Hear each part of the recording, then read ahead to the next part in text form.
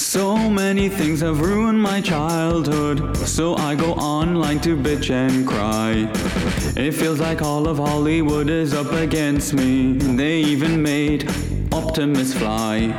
New versions of what I grew up with are being remade, rebooted and retried.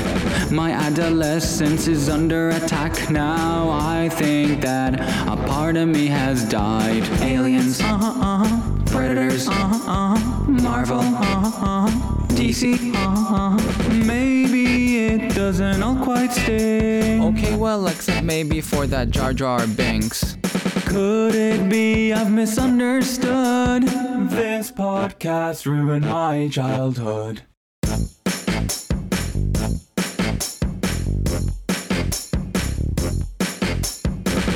Hello, and welcome to This Podcast Ruined My Childhood. I'm Eric Walensky. I am one of your hosts, Phil D'Erasmo, and I have been having a little bit of a scheduling conflict, and Phil said, you know what, Eric, you got a little bit more time on your hands. Why don't you take the podcast out for a spin and get one of your friends to join you? And I did that. He's my good friend. He's the co-creator of the Cool Dads Club podcast. He's guested on Everything, Anything, and Nothing, really. You can hear him on SiriusXM and local stations in the St. Louis area. Ladies and gentlemen, my friend, Scott Hennessy. Hey, Eric. Thanks for having me. Phil, thanks for letting me be on. I'm glad you let Eric take this podcast for a spin. And I don't know if you know, he just did a fly by the tower. What the hell? Good morning, aviators. This is your captain speaking. And we're off. Here we go. In 3, 2, 1.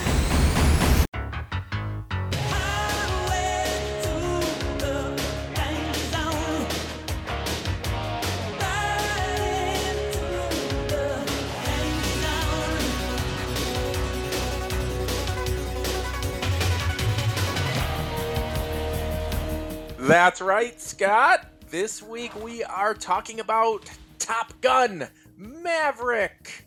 Yes, I did buzz the tower. The pattern was full, but I did it anyway. Because the Navy loves a hot shot. That's the first pilot they're keeping, the one who disobeys orders. He has a lifelong career and cannot get fired. I know. Disobey orders, put other people in danger. Also, flirt with the lieutenant's daughter. You're fine. You're fine. Yeah, the Admiral's daughter. The Admiral's daughter. Yeah, take $30 million piece of equipment out and do whatever the heck you want with them. But gosh darn it, you're so good. That's just because Tom Cruise has great balls of fire.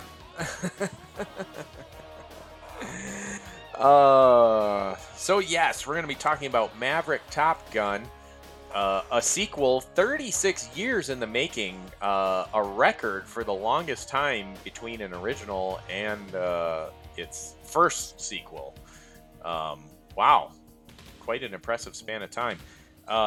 So Scott, tell me, where were you in 1986 and how did Top Gun come into your life? I was in grade school. I wasn't 10 years old yet, so I did not watch this when it came out as a child. And honestly, I remember the craze. It was a big Tomcat craze. It was on everybody's posters and all about the F-14 fighters. But I wasn't really into it, and I didn't see this movie until the early 2000s, late 90s, when I was in college. I liked it a lot, and at that time I thought, well, this is a good look into an 80s action movie. We're never going to revisit this, but I enjoy it for what it is, which is a lot of aerial dogfights.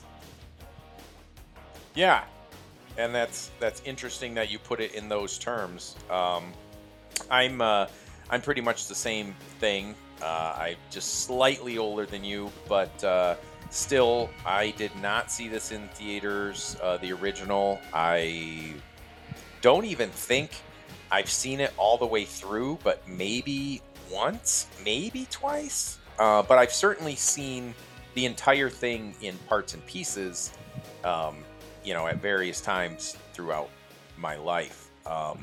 Yeah, this really had no effect on me childhood wise at all. It didn't really interest me. Again, in '86, it just wasn't a thing. But then I saw parts and pieces of it. Of course, I'm familiar with throughout my life of all the iconic images, the all iconic the quotes of it. Yeah. Yes, the quotes. And actually, I have the Need for Speed came up as like number 86 or 94 in the AFI's top 100 quotes of movies or whatever. Whenever they do those lists, I feel the need for speed. Tower, this is Ghost Rider requesting a flyby. Negative, Ghost Rider. The pattern is full. I have a friend who quotes that all the time. Whenever he says no, to almost anything, oh, hey, you got any more beer? Negatory, Ghost Rider. Pattern's full. It's like you could just said no, but but anyway, that's his thing. He loves that quote. You're writing checks the bank won't cash. Another classic one. And then, the most iconic would be the songs, Danger Zone, of course. But, we have my biggest memory with you of this movie is we saw Berlin in concert with your wife, Liz. And they did take our breath away. It was a pretty iconic song. Phil's not with us, but he is editing this. Phil, can you hit us with a little take my breath? Oh, there we go. Another earworm, Scott. Another one. Man, you kind of hit the earworms. Okay, I'll ease back. I don't want to get us in the danger zone. Oh! And it starts again. I've got tone. Missile lock. No, it's funny though that you mentioned the theme song there because apparently Jerry Bruckheimer and Don Simpson loved that song so much they actually found extra occasions to use it in the movie. They had them put a few more love scenes in the film so they could use it as an excuse to play that song. And I don't know when the last time you actually saw Top Gun. Do you know? Yes, it was right before the movie Maverick came out. You did? Okay. Yeah, I rewatched it. I actually rewatched the whole thing the afternoon before I went to see Top Gun that night. And my gosh, dude, it's like they used Take My Breath Away as a filler. Yeah. They're like when the dialogue just went flat, they just like here come the synthesizers. Yes, that song just it's no less than like 6 times. It's like Kelly McGillis and became Kelly McGillis' theme song. Yes, and Tom Cruise, as soon as they would be like, well, this and that, and the other thing, well, this, that, and the other thing too, and then look, doon. It's like a full song accompanied by full tongue and silhouette. Yes, it's like how people will parody like a saxophonist like playing like that jazzy riff. And then all of a sudden you see, like in a Naked Gun, it's like he's in the room. In the room. It's like Berlin just might as well have just walked on screen every time they played that song. Dun, dun, dun, dun, dun. Oh, man. Well, real quick, for those of you who haven't seen the movie or it's been a hot minute, briefly, Top Gun. Tom Cruise, Anthony Edwards, they're this fighter pilot team, and they're the best of the best, and they're reckless. And gosh darn it, who knows how they get to do anything around here. I love Principal Strickland there as the Navy commander. He's like, this burns my butt to have to do this. But I'm slackers. I'm sending you yahoos to Top Gun. And so where it won't be any less sweaty there as it is here. Oh my gosh! So much sweat! Yes! I have that in my notes. I'm glad you noticed that. Every scene, these people are sweating like crazy. The worst is Tom Cruise takes a shower and then puts on a leather jacket. Yes! I said that to Liz. I was like, well, when he got done playing volleyball, Yeah. he put his shirt on and then put his leather jacket on before then. And I'm like, are you kidding me? We gotta sell some leather coats. Come on, we need some more product placement. Oh my gosh, that slayed me. But yeah, every scene on the aircraft carrier, every close up of everybody, it's like the beads of sweat. It's like, where did they film this? Like a sweat lodge or what? Yeah. Oh man. Yeah, it made me uncomfortable. And whenever you put on a new white shirt, I'm like, well, that's soaked. That's ruined. But yeah, so Tom Cruise, Maverick, Lieutenant Pete Mitchell, Maverick, and Goose, couldn't really tell you his real name because they don't use it enough. He's just Goose. Talk to me, Goose. Tell me your real name, Goose. They go to Top Gun, which is this elite fighter pilot program, and which actually, I got a whole bunch of fun little facts I'm going to pepper in here. But the real Top Gun program, they will fine anybody on staff in the program or otherwise $5 for making any Top Gun quotes. Really? You're not allowed to quote Top Gun if you were literally in the Top Gun program. And if you go to the piano and play Great Balls of Fire, that's $10. Oh man. So yeah, so they go to the Top Gun program. They're going to learn to be the best of the best, and ultimately, all it really is just fighter pilot school, and that's the only reason they're there. There's no crisis, there's no emergency, there's nothing major going on, and the only real drama at that point is just that at the beginning of the movie, Anthony Edwards and Tom Cruise had encountered a MiG-28, and Kelly McGillis's character is all super excited to find out more about how they flew against the MiG and what happened, et cetera, which Kelly McGillis's character, another fun fact, was based on an actual analyst in the Navy that either one of the writers or producers or somebody came across, and they kind of used her as the basis for the Kelly McGillis character for inserting her into the film. So Tom's talking to her, he's doing the Top Gun stuff, and then crisis, middle of the movie, Goose, this fighter jet goes into a flat spin, Goose dies, Tom is, Maverick is dismissed of any wrongdoing, and he goes back to school, he finishes the program, but of course, the man everybody loves to hate, but loves to hate him, Iceman, Val Kilmer. He wins the Top Gun award. But then, secondary crisis, there's a boat in trouble, and they got to go fly cover for the boat. And then they got to go shoot down a bunch of planes and protect the boat. And they do it, and Tom Cruise is the hero, and Iceman, and they love each other. And he says, can you do the lines with me? You can be my wingman anytime. Anytime. Well, not literally with me. You're going to give me the response. Oh, okay.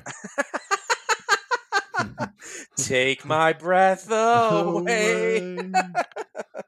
I didn't really understand the assignment. I'm sorry. It's okay. All right, take two. No, leave you that, can be Bill. you leave it. Can are we alternating words? How are we doing this? Be anytime. You are still dangerous. You can be my wingman anytime. Bullshit. You can be mine. There we go. That's what I'm looking for. I love that. I love that line. But that's why I love this Top Gun, is because it does have some really good, fun dialogue. Quotable stuff, I think that's what's missing from a lot of films lately. Very flat, unquotable dialogue, like nearly forgettable. It's like so utilitarian lately. It just gets you from A to B, Like, I don't know. Do you find yourself quoting movies lately, Scott? No, I don't think so. but I think that's because I have too many 80s quotes already in my head, possibly. I don't have room You got for too new many. ones. Yeah, that's possible. That's possible. I need to empty my cache. I don't know. I mean, all the way up through like the Christopher Nolan Batman trilogy. I find myself quoting that, and that was up through 2008. I feel like movies have just kind of fallen off on their, quotability factor. But that's just me. Anyway, this film's filled with a lot of them. And I think it doesn't really hold up, though, as a great film, the original. Yeah, I mean, it wasn't ever a great film. It was, it was all about the dog fighting sequences, which are great. But yeah, the story is fairly simple. It's certainly dated by today's standards. Yes. There's a lot of locker room talk and stuff like that, may not necessarily hold up today. But it's an action movie. It's an action ride and got people interested in signing up for the Air Force. Yes. They had like a 500% increase in enrollment. Wow. Yeah, it was insane.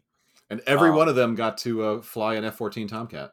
Yeah, right? Like, that's the other part of it too, right? I think about that. Like, I'm going to join the Navy to fly a jet. Nope, that ain't true. Did you see how many people were in that Top Gun class? 12. Yeah.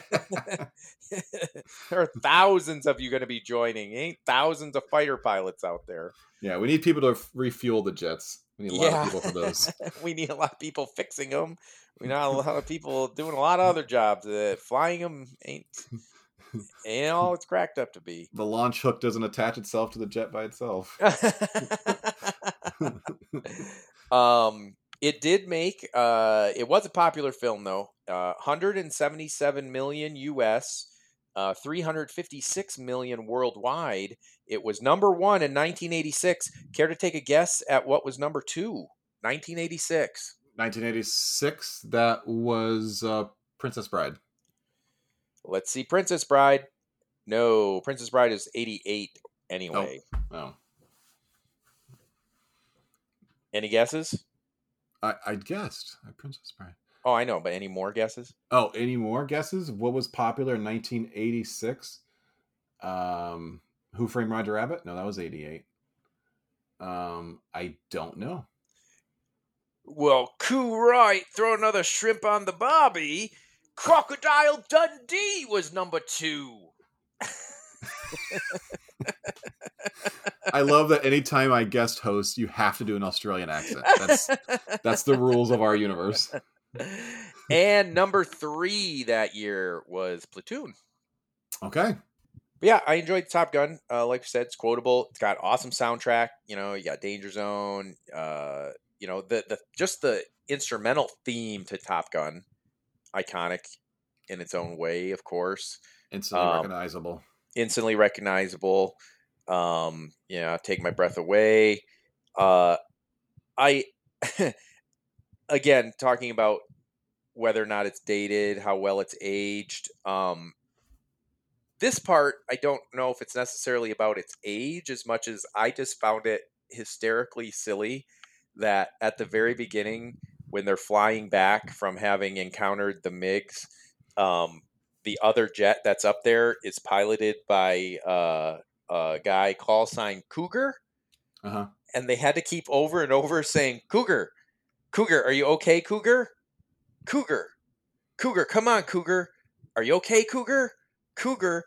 And just the word cougar over and over and over, I was dying. I was cracking up. This tense scene where this jet fighter pilot is freaking out. They're running out of gas. The plane could crash, but every time they're like, Cougar, come on, buddy. Come on, Cougar. Land this jet. I was like dying. Come in, Cougar. Over, Cougar. Cougar, over. Come in, Cougar. Over. and not even in its like reference as like a cougar, Right. You know, just the word cougar. Yeah, it's a funny word. Over and It's a over. comical word. That's going to be my new thing. Whenever I need to ask if anybody's okay, I'm going to be like, you okay, cougar? You okay, cougar? Cougar, come on. And that brings me to another point about these films that just kills me is they all have real names, but then they all have call signs. And how tedious is it to write an obligatory scene in a movie where everybody has to go, so what do they call you? What do they call you? They call me this. Hi, I'm Pete. What do they call you, though? What's your call sign? Like, it's like writing so much. Who wants to name their characters twice? Right, that's a lot of work to put on the writer. And make that scene organic. Like the very beginning of Maverick, the new Top Gun Maverick, I was dying. That scene in the bar, everything is like, you know, hey, what's your name? They call me Rooster. Oh, that's Hangman. Oh, yeah. Oh, I'm a fanboy. Oh, you know, I'm like, the name of the bar in the movie should have been named Exposition. Yeah, that would have been a perfect name for that bar because that's the only thing that ever happened there. And it was just killing me though with the names, which I think we should have. I think we should have call signs for the rest of this podcast. Actually, okay. I'm Glockenspiel. Glockenspiel. Are you okay, Glockenspiel? I'm okay. I can land this podcast. Well, my name is Scott, but you can call me Residuals. Residuals and Glockenspiel. Damn it, Glockenspiel. Also, shout out to the guy in the tower. He knows Maverick, is a loose cannon, but he always tries to drink his coffee when Maverick's flying in. He should have learned after the first time to just hold onto that mug a little tighter, or maybe just wait 1 minute to drink your sip of coffee. Yes. Yeah. Like, fool me once, shame on you. Fool me twice. Exactly. Shame on Cruise. Like, as soon as he says, oh, can I buzz the tower? Oh, drinks down, everybody. Yeah. That seems like a pretty simple rule to enable. That airbase they used, Miramar, no one had ever, this is one of the fun facts that I found, I'm glad you mentioned it, no one had ever buzzed the tower at Miramar. But the Navy pilots who were flying the scenes, they drew straws to see who would get to do it. It went to Lieutenant Commander Lloyd Bozo Abel, call sign Bozo. Michael Ironside just happened to be at the hangar that day, and the plane flew low enough he could see into the cockpit as it flew by when it buzzed the tower. He said it was one of the coolest things he'd ever seen, a jet go that low, that fast, and he literally looked into the cockpit. Wow. And speaking of the call signs, their residuals, the scene where Charlie has the older man as a date at the officers club at the beginning of Top Gun. Yeah. That was the real life Viper, the character played by Tom Skerritt. Yep. Mm-hmm. Mm-hmm. He's the real life Viper, Pete Pettigrew. And actually, the original name, Maverick's original name, was supposed to be Evan Mitchell. But they changed it to Pete as sort of a tip of the cap to Pete. Oh, that's cool. Yep. He's a retired Navy pilot and Top Gun instructor, and he shot down a MiG during the Vietnam War, and he served as a technical consultant on the film. Yeah. Interesting. That's really cool. But yeah, the first Top Gun, oh my gosh. Of course, the volleyball scene, you got to talk about the volleyball scene. Why they weren't playing Take My Breath Away during that scene, I have no idea. I mean, I want to know what beach that is, because as sweaty as they were, that sand doesn't stick to anything. No, and I'm glad you noticed that too. Because it's amazing. They're diving all over. It doesn't even stick to his jeans. Nope. And they're on the beach in jeans. The only one dressed for the beach was Anthony Edwards in that scene. Well, I mean, Yeah. I guess Tom or Val Kilmer was, but Tom Cruise playing in jeans, and the other guy on the other team, I think, was playing in khakis. Like, are you kidding me? Val Kilmer actually did not want to be in Top Gun. No. He was forced to be by contractual obligations, and of course, it became one of his most iconic roles, Iceman. I mean, honestly, it's just as iconic as Maverick. Mm-hmm. Oh, absolutely. Yeah.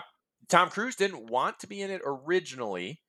Jerry Bruckheimer took him to the Navy, and and he's quoted as saying, "So they, meaning the pilots, take Tom up there in a jet. They do 5Gs. They do barrel rolls. They do everything. He's throwing up in the plane. He gets on the tarmac, runs to a payphone, and he said, 'I'm in. I'm doing the movie. I love it. This is great.'" Nice. All of Maverick's stunt flying in the film was done by Scott Altman, who later went on to become an astronaut. Wow. Yeah. So I got tons of those. I won't waste all our time on them, but I'll throw those in there every now and again, just because they're super interesting. Okay, sorry, last one. For now, Top Gun. The Navy only authorized 2 actual missile shots to be filmed for the film. They only shot 2, and apparently they're really obvious. They're shot from several angles, so they could, use it different times without it looking exactly the same. Right. And the aircraft shoots it, and he's holding a steady altitude and heading, not like dodging, weaving, or anything. So it was clearly able to be filmed. All the other missile shots and explosions and all that stuff was all done with models and miniatures and everything. Right. But the company that produced it, they did such a good job that the Department of the Navy conducted a preliminary investigation into whether any additional live firings of missiles were done. Wow. Because it was that good. The Navy was like, bullshit. You fired some more missiles, didn't you? Look into this. I mean, that's a tip of the cap to special effects right there. Yeah. Yeah. That wasn't ILM, was it? Was it another model shop? Yeah, this doesn't say. It was. Yeah. So no, I love all these facts. And Phil, I don't want you to feel left out. Do you have any little facts that you want to share? Sure. The original domestic box office gross was $180,470,489. Adjusted for inflation, it's $437,765,594. To go back to your question earlier about the inflation adjustment. Okay. Oh, I didn't know that. Well, I might have known that, but I can't comment honestly right now. Yeah. So yeah, the original Top Gun, it's fun. Like, and that's why I don't think it holds up in a good way, but I definitely think it holds up in a like hand over your face, oh my gosh, kind of stuff, especially like with that editing with Berlin just stepping out like every 5 minutes to sing their song. It'll never not be a classic for that. You know what I mean? Perfect movie for its time period. Exactly. It's still a fun ride. I mean, it's dated upon watching it, but you still get out of it what you're hoping to get, which is dogfighting. Right. Yeah. I mean, yeah, just a good film. For fun's sake. Like it is. You said it earlier. Fun ride. Which brings us to 36 years later. Never anybody necessarily expected or even wanted a sequel. I don't even know if like Hollywood back then was like, oh my gosh, we got to do another Top Gun. I mean, who knows? Tom could have just said no. You never know what stars were really, thinking back then. Because it's like they wanted, and again, this sort of goes to like the world of reboots and sequels, requels, and everything we're living in. Because clearly there was opportunity to have continued these stories back then in a more cohesive fashion. And now these stars are like towards the end of their careers, and it's like, sure, they're a little softer now. They think a little different. They're like, I'll reprise my role, even though it's going to feel clunky. And you guys all wished I would have done this when I was 30 years younger. Tom Cruise right now as a pilot is looking a lot like the original Tomcats. He's a little outdated for this particular genre, you would think. It really feels like, they're rolling out the mothballs for some of the characters, like you said. So, like you said, this movie came out 36 years later. They wanted it to come out in 2019. There were delays. They pushed it back. They were really close to releasing it in 2020. And then, COVID happened, and they kept pushing it back and trying to release it. I think they did the right choice by waiting to release it when, theaters are in full swing. I think, some of the other movies that, pushed to release earlier, like Christopher Nolan's Tenet, didn't do as well. They didn't get the big theater push that they wanted. This movie, was really ready, 2.5 years ago, and they sat on it, and now they're, really kind of they're getting paid off for that patience. It's a big movie. It's got dogfights. It's got fast jets. This is, I think, a good sequel for what the original was, which was, we just want a fun ride of some action. The plot, I don't know if you want to start off on the plot. How could you possibly start a sequel 36 years later with relevance or continuity? Well, and that's interesting that you say that about it. Just the jets and the again, it's just another good ride. That was Liz's first reaction when she walked out, was that was just another cut and dried movie. You didn't really need to have seen the original. Obviously, it helps if you know about Goose going into it, but otherwise, there's no major cinematic universe you need to know about. There's no extra books. There's no extra shows. There's no extra video games. Nothing you need to have done. And when it's over, it's just done. There's no clues or mystery or, ooh, this could be the next. It's just over. And she was like, more than anything, that is what kind of really makes it as a true sequel to, and I mean, I guess sort of reboot, requel, whatever you want to call it. It does pick up. But also, having literally watched the first Top Gun and the second Top Gun back to back, the second one is literally the first one. You could lay it over top the first one, and it matches almost perfectly. The only real difference being is Goose died in the first one, and that death kind of drove the second half of Top Gun. Well, that death pretty much just drives Maverick from the beginning. So they basically kind of got out of needing a real emotional crisis in this movie because they already had it. Mm-hmm. So that's where you start. Whereas the first one had to bring that up in the middle. Otherwise, when you look at Top Gun, all you're really talking about, the first one, it's like, I'm a top shot, hot shot pilot. I'm going to go to the Top Gun club. And so who cares who wins, right? Am I rooting for Tom Cruise? I don't even really know Tom Cruise. Wow, I kind of like Val Kilmer because he's kind of more of a serious type. Oh, he loves volleyball. Hey, who knows who's going to win? I don't. But then, once Goose, now you've got that drama. So with this one, you're already starting there. So this movie was able to do that. What they flipped around then, though, is in the first one, they kind of threw that last mission in there. Like after graduation, Val Kilmer wins. He's the Top Gun. Well, where do you go now? Well, now we need to throw these guys out in the real world for some reason, and here you go. Well, this one, you start there. Why are we bothering with this old, do it his own way, lethal weapon Navy pilot? Well, because we need to do something that's never been done, and you're pretty much the only guy who's still around who's even experienced anything close to this. So let's use your expertise. And kind of funny to me, I don't know how you felt about it, but right from the jump, Ed O'Neill, love Ed O'Neill, What did you think about Ed O'Neill in that scene? Well, I thought Ed O'Neill was excellent in Modern Family and Married with Children. I think you're referring to Ed Harris. Oh my gosh. I did it again. No, yes, he's great. He's great.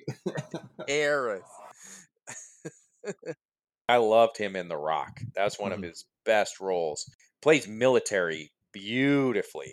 So now he's an admiral, and he gets to deliver the Principal Strickland lines. I can't believe I'm gonna say this.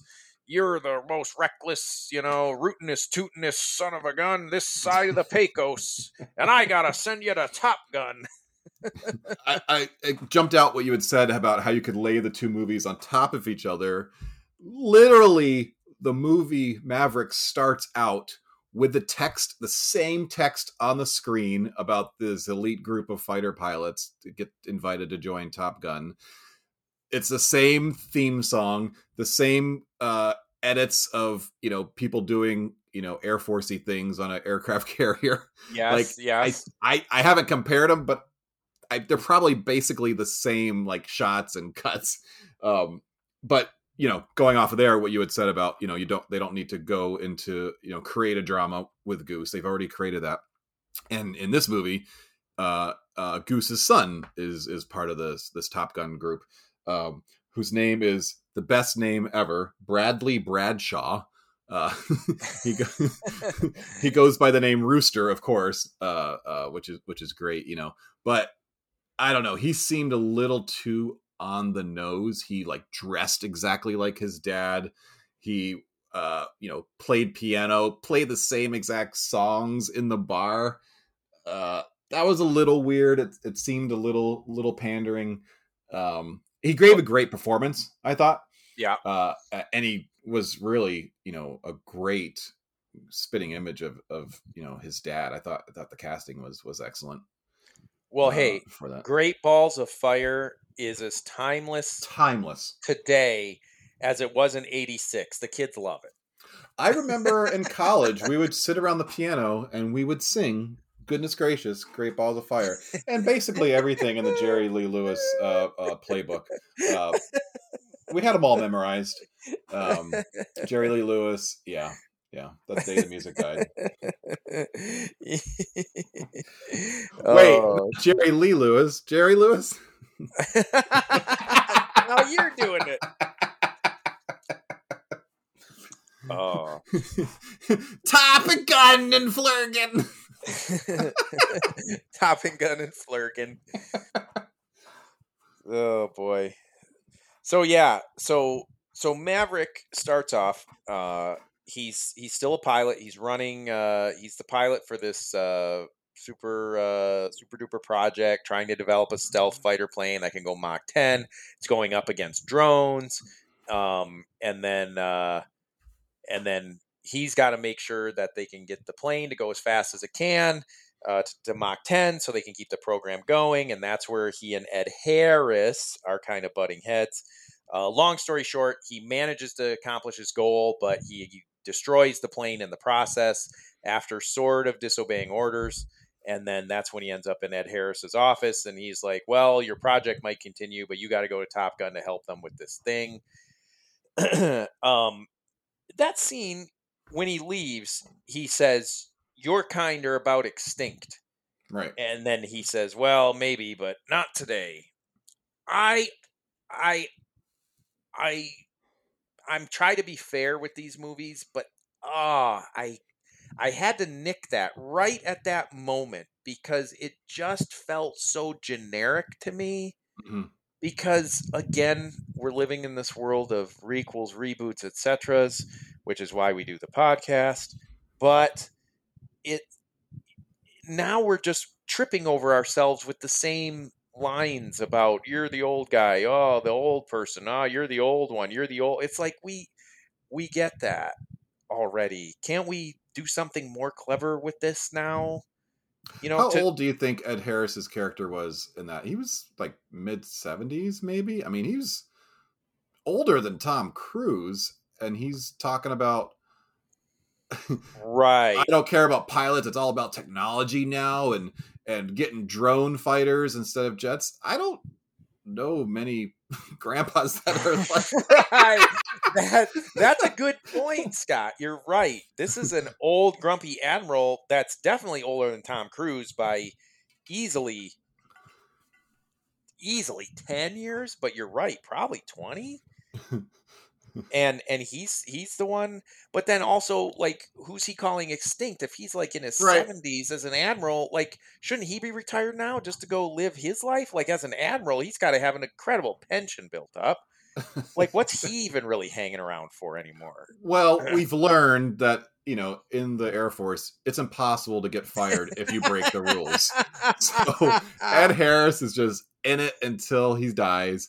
Tom Cruise can't get fired, breaks every rule of the book, which we're reminded about several times. No, he's a loose cannon, doesn't follow the rules, doesn't take orders. Cool. All right, you're fine. Val Kilmer's got your back. Right, Iceman. So he goes to see John Hamm. I love me some Hamm. Gotta love John Hamm. That was an unexpected little cameo. I like seeing him. Yeah, I didn't know he was going to show up, and that was nice. And he explains that there's nefarious activities afoot, and there's a facility that's making some MacGuffins in a MacGuffin world, and we got to go fly a jet there and blow up this MacGuffin. Can I ask you a question? Yes. They got to fly a jet where? Who are the enemies? That's what I said. They're going to MacGuffin land. Unnamed. Yes. It's probably the Death Star as far as the mission's concerned. Oh boy, we'll get there. All right. Yeah. So they got to go destroy some MacGuffins in MacGuffin land, which really I don't think they did say where. No, they never did. They just said it's somewhere, and you got to take an aircraft carrier to get there. Either that or you go there on a Rainbow and Wishes, one or the other. I don't know where this place is, and they got to blow up these chemicals. So which are in the exhaust ports. Yep, right below the main port. And so they explain this whole crazy. The only way to get there is this. You can't get there any other way. You can't just do anything else. You have to follow a specific path and a specific flight path in a specific order. This whole thing is like it's like they're trying to blow up Dr. Evil's base. It is so cleverly crafted, almost cartoon-like where this base is. Well, they have to stay low. They got to stay below the radar. So, I buy that, and it's a treacherous terrain. So, it's a very specific path. I guess. But then you got to ask yourself, how they were able to create the facility in this, burned out volcano or whatever it was. like literally, you already said it. So let's just go there. It's a freaking Death Star, this thing, that they built. And they are literally, they say that it's an exhaust port is the only way. I don't think you can say in a movie, we have to blow up the exhaust port. We have to go in the exhaust port without hearing it's a small thermal exhaust port right below the main port. Luke already did that in 1977. Bad guys are still creating bases that have exhaust ports. Didn't they watch Star Wars? I mean, they're in a volcano. That's a giant exhaust port. Hit me with some Akbar, Phil. The shield must be deactivated if any attack is to be attempted. Once the shield is down, our cruisers will create a perimeter while the fighters fly into the superstructure and attempt to knock out the main reactor. There we are. All right. So so yeah, they have to fly this trench run and then hit an exhaust port, and then that'll save the day. So Tom agrees. He'll go to Top Gun and he'll teach these kids how to do this. Of course, Goose's son is a Top Gun pilot. He's there. There's tension. We think at first it's just because, my dad died when you were together and I don't like you because of that. We don't really know why. We're just assuming that's it. Turns out, though, at the request of Meg Ryan, off screen completely, she is passed away for this film. Her character.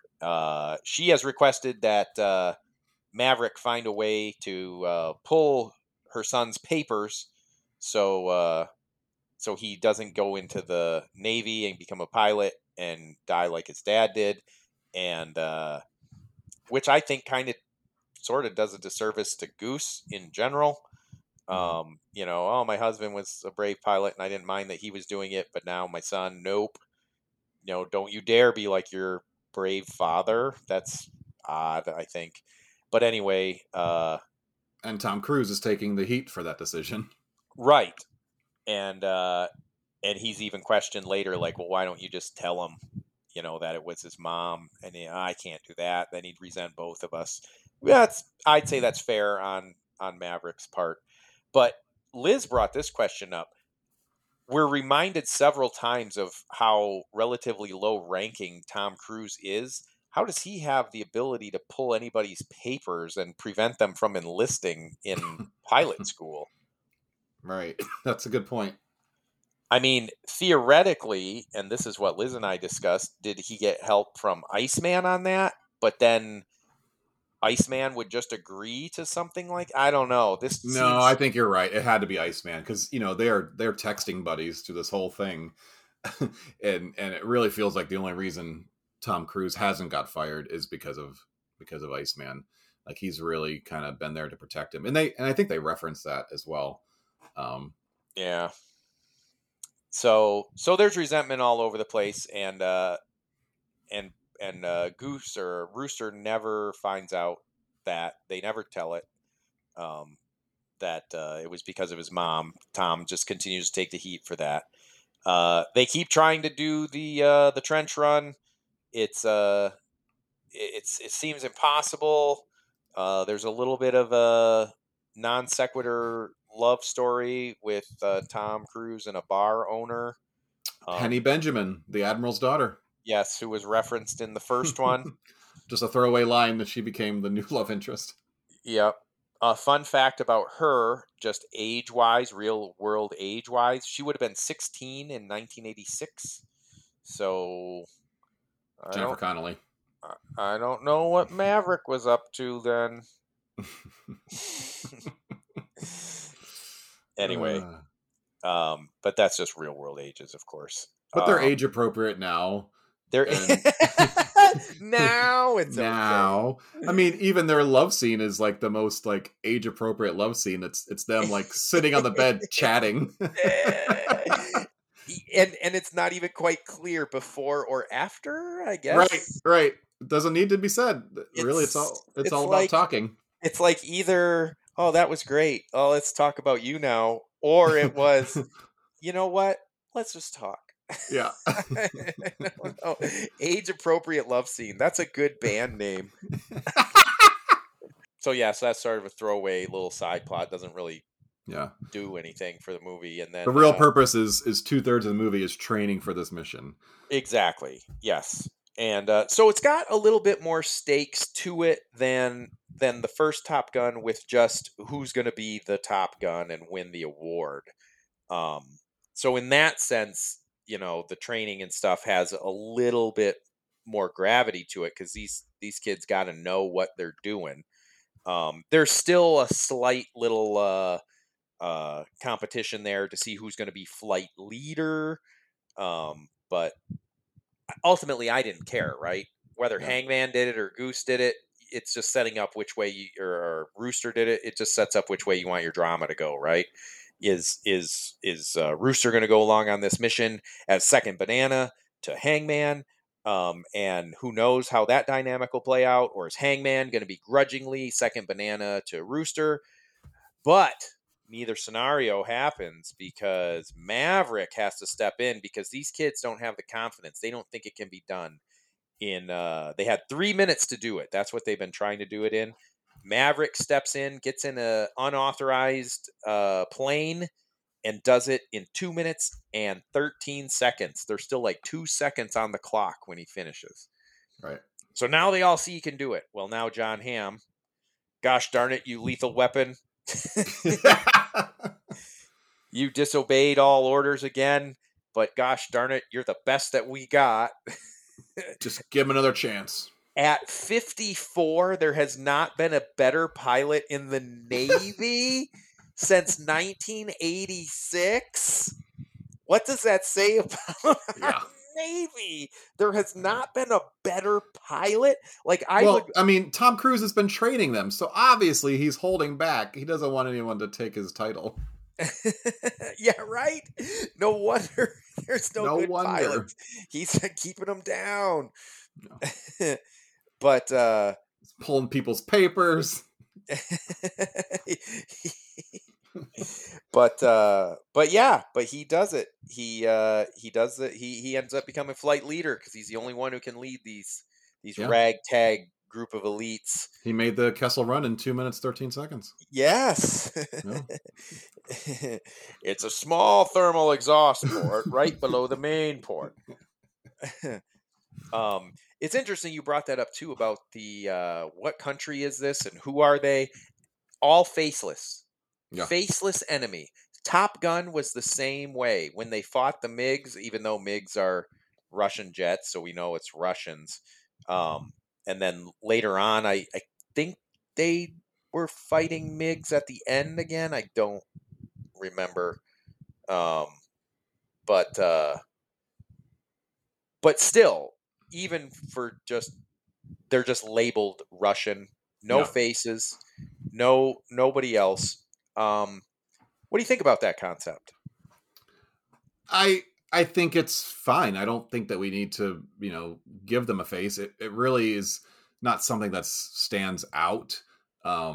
There's some talk on the internet that, when they actually go to this base, they find some F-14 Tomcats. Every other Navy in the world has decommissioned them. The only military that still has them, I believe, is Iran. So that's what people are saying as well. That's supposed to be Iran, but they don't say that. And every other F-14 Tomcat in the world has been decommissioned or in a museum. So I don't think they needed to give a name to it. It's like you said, it's a MacGuffin. It's all about the mission and the flying. It has really nothing to do with, whatever a country or what the enemy's views or beliefs are.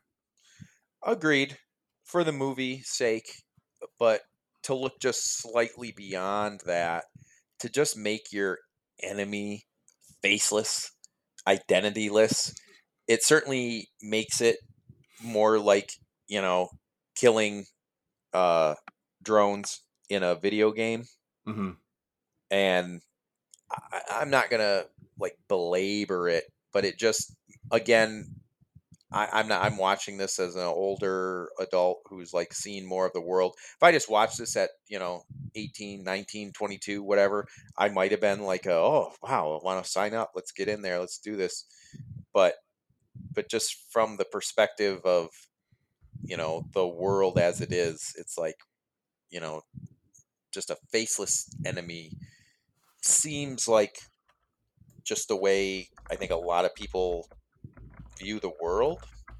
Mm-hmm. And I think we got to remember that there are people out there, even though they're different than us. And I don't know, maybe we should just go back to laughing. Did I take this in a weird spot? Kind of. To me, this movie, what it excels at is the flying sequences. I thought they were unbelievable. The way they were filmed, Tom Cruise, the actor, is actually a pilot. So he did a lot of flying. Everybody else, was not flying, but they were in the planes. There was no CGI or green screens in the planes. That was all the real deal. And it showed. I mean, I told my wife, I felt like I was in that plane the whole time, whether it was the lenses that they chose or the cinematography or just, how close they were. I had never felt that much like I was in that plane with them. They used the Super Hornets were the planes. Those are 2-seaters, so they're not as fast, a plane. I guess the F-35s are a faster plane, but in the movie they say, oh, they're unavailable, and that's really because that those are single seaters. They needed planes where they could have, you know, a pilot and then the actor behind them. So, you know, that's kind of the reason they did that. But I didn't know any of that until I read about it. Really, it to me felt like they were in there flying. I felt like I was along for the ride. When you say Tom Cruise was actually flying, he knows how to fly jets? I don't know if he flew the jet, but I know he flies planes. Oh, I know he flies planes. Right. I you know, they probably said, "Hey, buddy, come on, let me take it up. I'll let you land it." It's Tom Cruise. I would have said, "Yeah, sure. What do you do?" There's no cameras in here. No one's going to find out. Did you feel the same way? Like, I mean, it felt like we had to wait forever to get some flight sequences, but did that make it worth it to you? Did that feel like what the movie, that was the payoff? I mean, it was cool. But and I don't know, what screen did you see this on? I did not see it on IMAX. I've seen it twice now. One was a pre-release copy, one was the final version.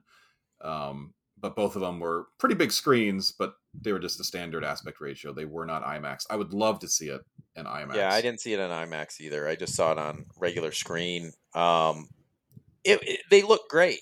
I mean, they did look great, and maybe it's because I just literally watched the first Top Gun. I was just, it looked really neat, but I knew, at least in certain parts, especially the bulk of the training, there was no real danger.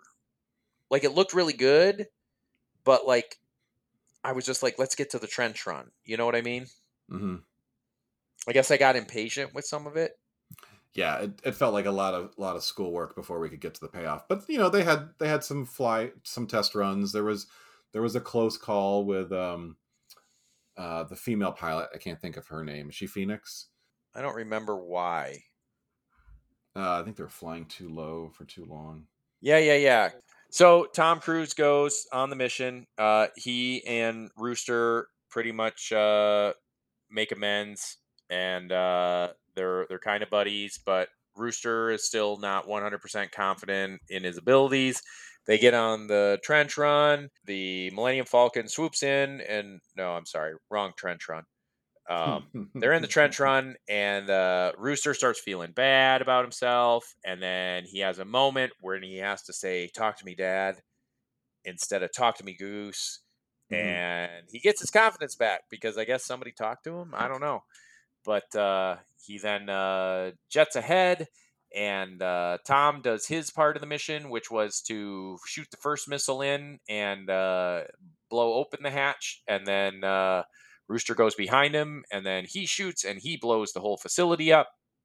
But then that's when all hell breaks loose, because now they have to get above radar, and that's where the missiles are going to start shooting at them. And then there's 2 jets out there that are going to come find them. And there's all sorts of panic and chaos.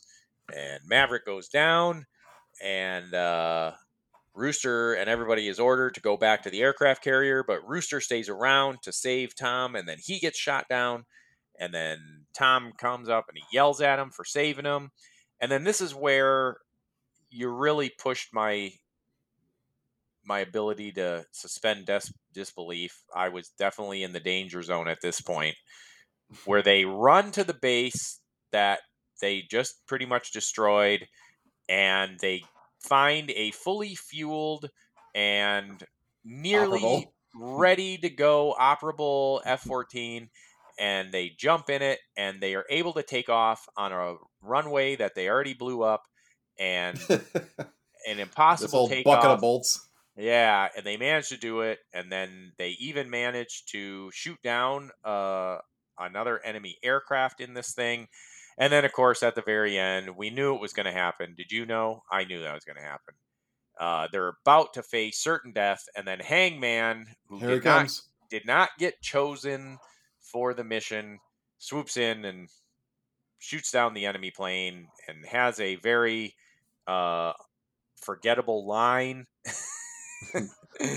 And then they go back to the aircraft carrier, and happily ever after, Tom Cruise gets the girl.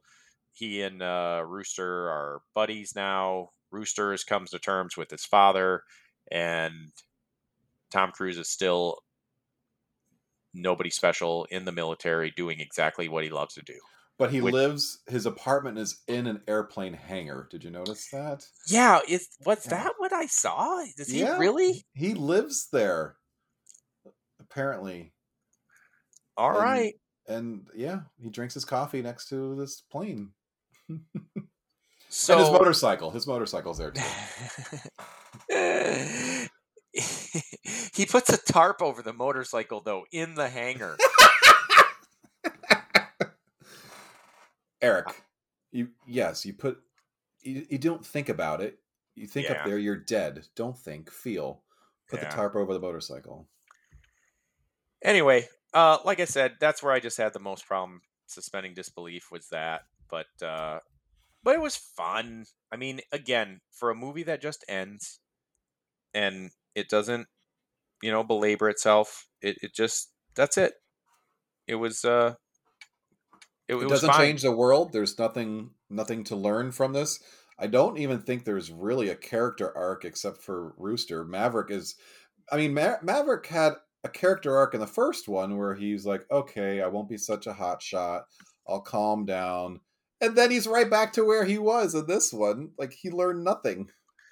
Yeah. Yeah, you're right. There really are no arcs. So it's a fun popcorn movie. Great action sequences, great flying. It's I think the right movie for this time. We just needed a fun movie. And, 36 years for a sequel. I wouldn't want it to be like changing it all up and creating a whole new universe. Like, what we wanted to see was Tom Cruise, being the best, and then he delivered. Wow, Scott, you took my breath away. Well, there it is. I agree. To go back though, the line from Al Bundy, Ed Harris, when he says extinct, and then that just conjured up again all the images of all the reboots that have been coming out, and then the father-son dynamic of, we're picking up a past relationship. I mean, I felt heavy tones of, that's pretty much where the Creed series is picked up, even though Rocky didn't kill Apollo.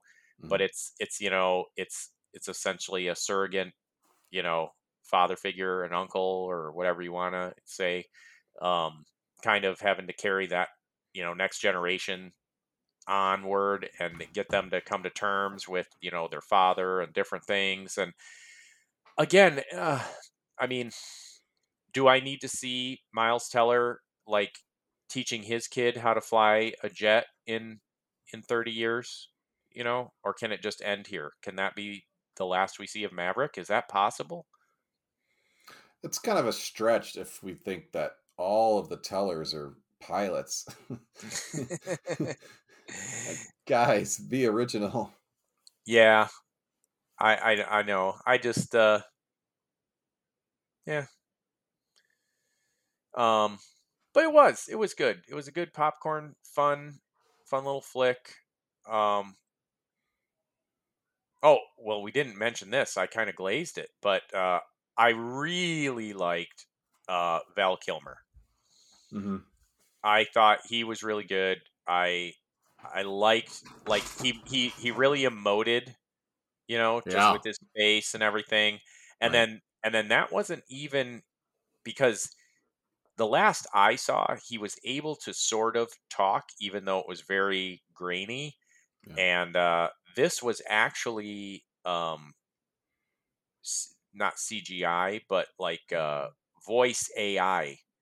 And they used his voice to create it. So they basically dubbed him with him. Oh, really? In this film. Yeah. But I thought for sure Tom had a really good emotional scene there. Mm-hmm. And I don't know. And Val Kilmer might win the first Oscar for acting through text message. Yeah, I mean, right. They had some really good, conversations, and they might win a technical Oscar because you could actually read the text on the cell phone, which was surprising. Right. But no, I agree. It was really just a touching moment having Val Kilmer. I wasn't sure, knowing he was having health issues, if he would even be in this. And it was really nice that he was. It wasn't, when I saw it, it wasn't any billing or IMDb pages. I think it is now. So that was a surprise to me. And it was a really sweet moment. And it's also good to know, like, in that universe, that they did actually, stay friends after the first movie. So in that 36 years, I see them, just really being, really good buds and staying close all that time. I don't know what Tom Cruise does for Val Kilmer. It seems like Val Kilmer is the one that's kind of helping Tom along in that relationship. But who knows? Maybe, I mean, we don't hear about any other missions that Tom Cruise did. I mean, did he just kind of coast and teach after that? Yeah. To me, that would be some interesting stories, was what happened in those 36 years between these two movies. Like, he had a full career. He was at the beginning of his career. Now he's at the end of his career. We skipped over the big part. Right. Yeah. I mean, I to put it that way and say, well, Iceman does things for Maverick. What does Maverick do for Iceman? I mean, they could have just been friends. And every time, Iceman moved up a level, he'd be like, Mav, you could be doing this. And he's like, look, man, I'm happy doing my thing. And you're like, I know. I just want to fly. Right? Like, we all have friends like that where you're like, but you could do so much more. No, I'm good. I'm all right. Okay. I still like you anyway. But, so, did you know Lewis Pullman, who played Bob, is the son of Bill Pullman? I didn't know that. There's a fact from out of nowhere. So, Eric, did this ruin your childhood? No, because again, I didn't even really have this as part of my childhood. I don't really have any much more to say about it. It's just it was what it was. It's great direction, some really cool scenes. It did what it was supposed to do. It was just supposed to be entertaining. It did, again, just and I guess I'm just in some sort of reboot syndrome now, where every time I watch one of these, I'm just thinking about where we started, where we're at, and where these all keep coming from. So as long as this is the last Top Gun movie ever, I mean, until we remake it with spaceships or something, I think I'm good with it. So I think Tom Cruise will have a remote control and he'll be flying a drone from the nursing home. Did this ruin your childhood? It did not. It didn't ruin anything. Actually, I thought it was a fun ride. I'll say I enjoyed this movie more. I enjoyed Maverick more than the original by far. And that's, partially because it wasn't such a big part of my childhood. The only part of my childhood that the movie fit into was kind of tangentially, I would say. I was aware of it. It was, they sold a lot of toys and a lot of posters, and at the book fair you'd always see the Tomcat posters and everything. But it wasn't as meaningful to me.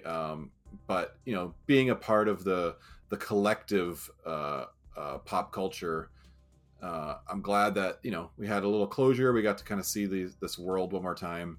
And I think they did a good job with it. I've seen much worse sequels that are just cringy or your hand over your face. Like this was, I felt like it was enjoyable to watch and a real, did a real service to the original.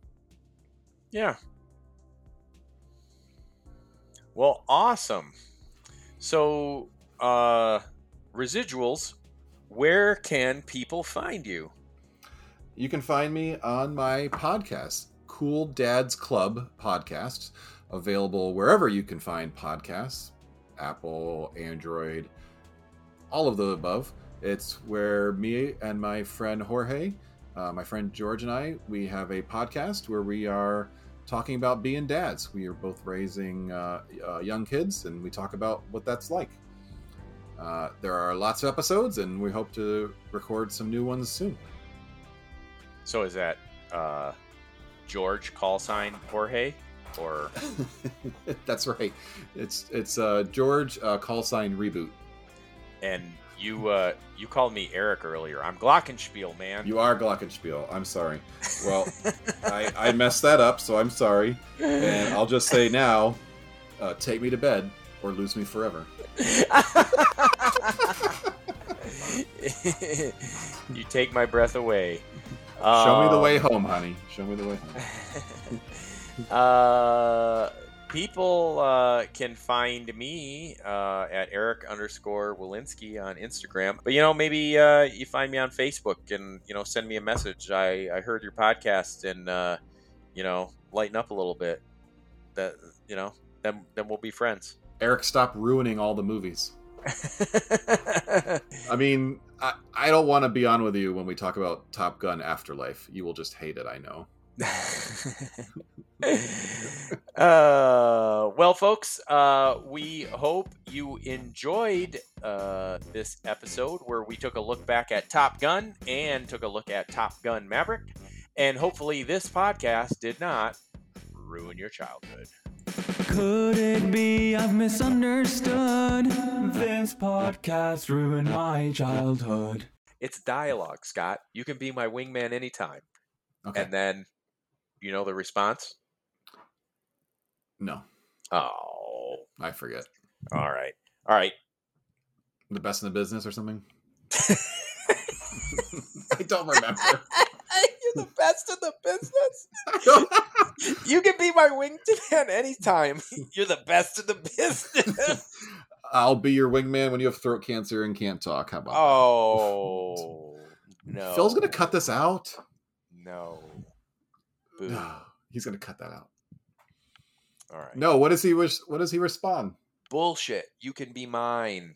Oh, gotcha. Yeah. I thought Phil said we weren't allowed to curse. No, I never said we don't. We don't drop F-bombs or nothing, but No. if it's in a direct quote from the movie, we will, little curses. Curses.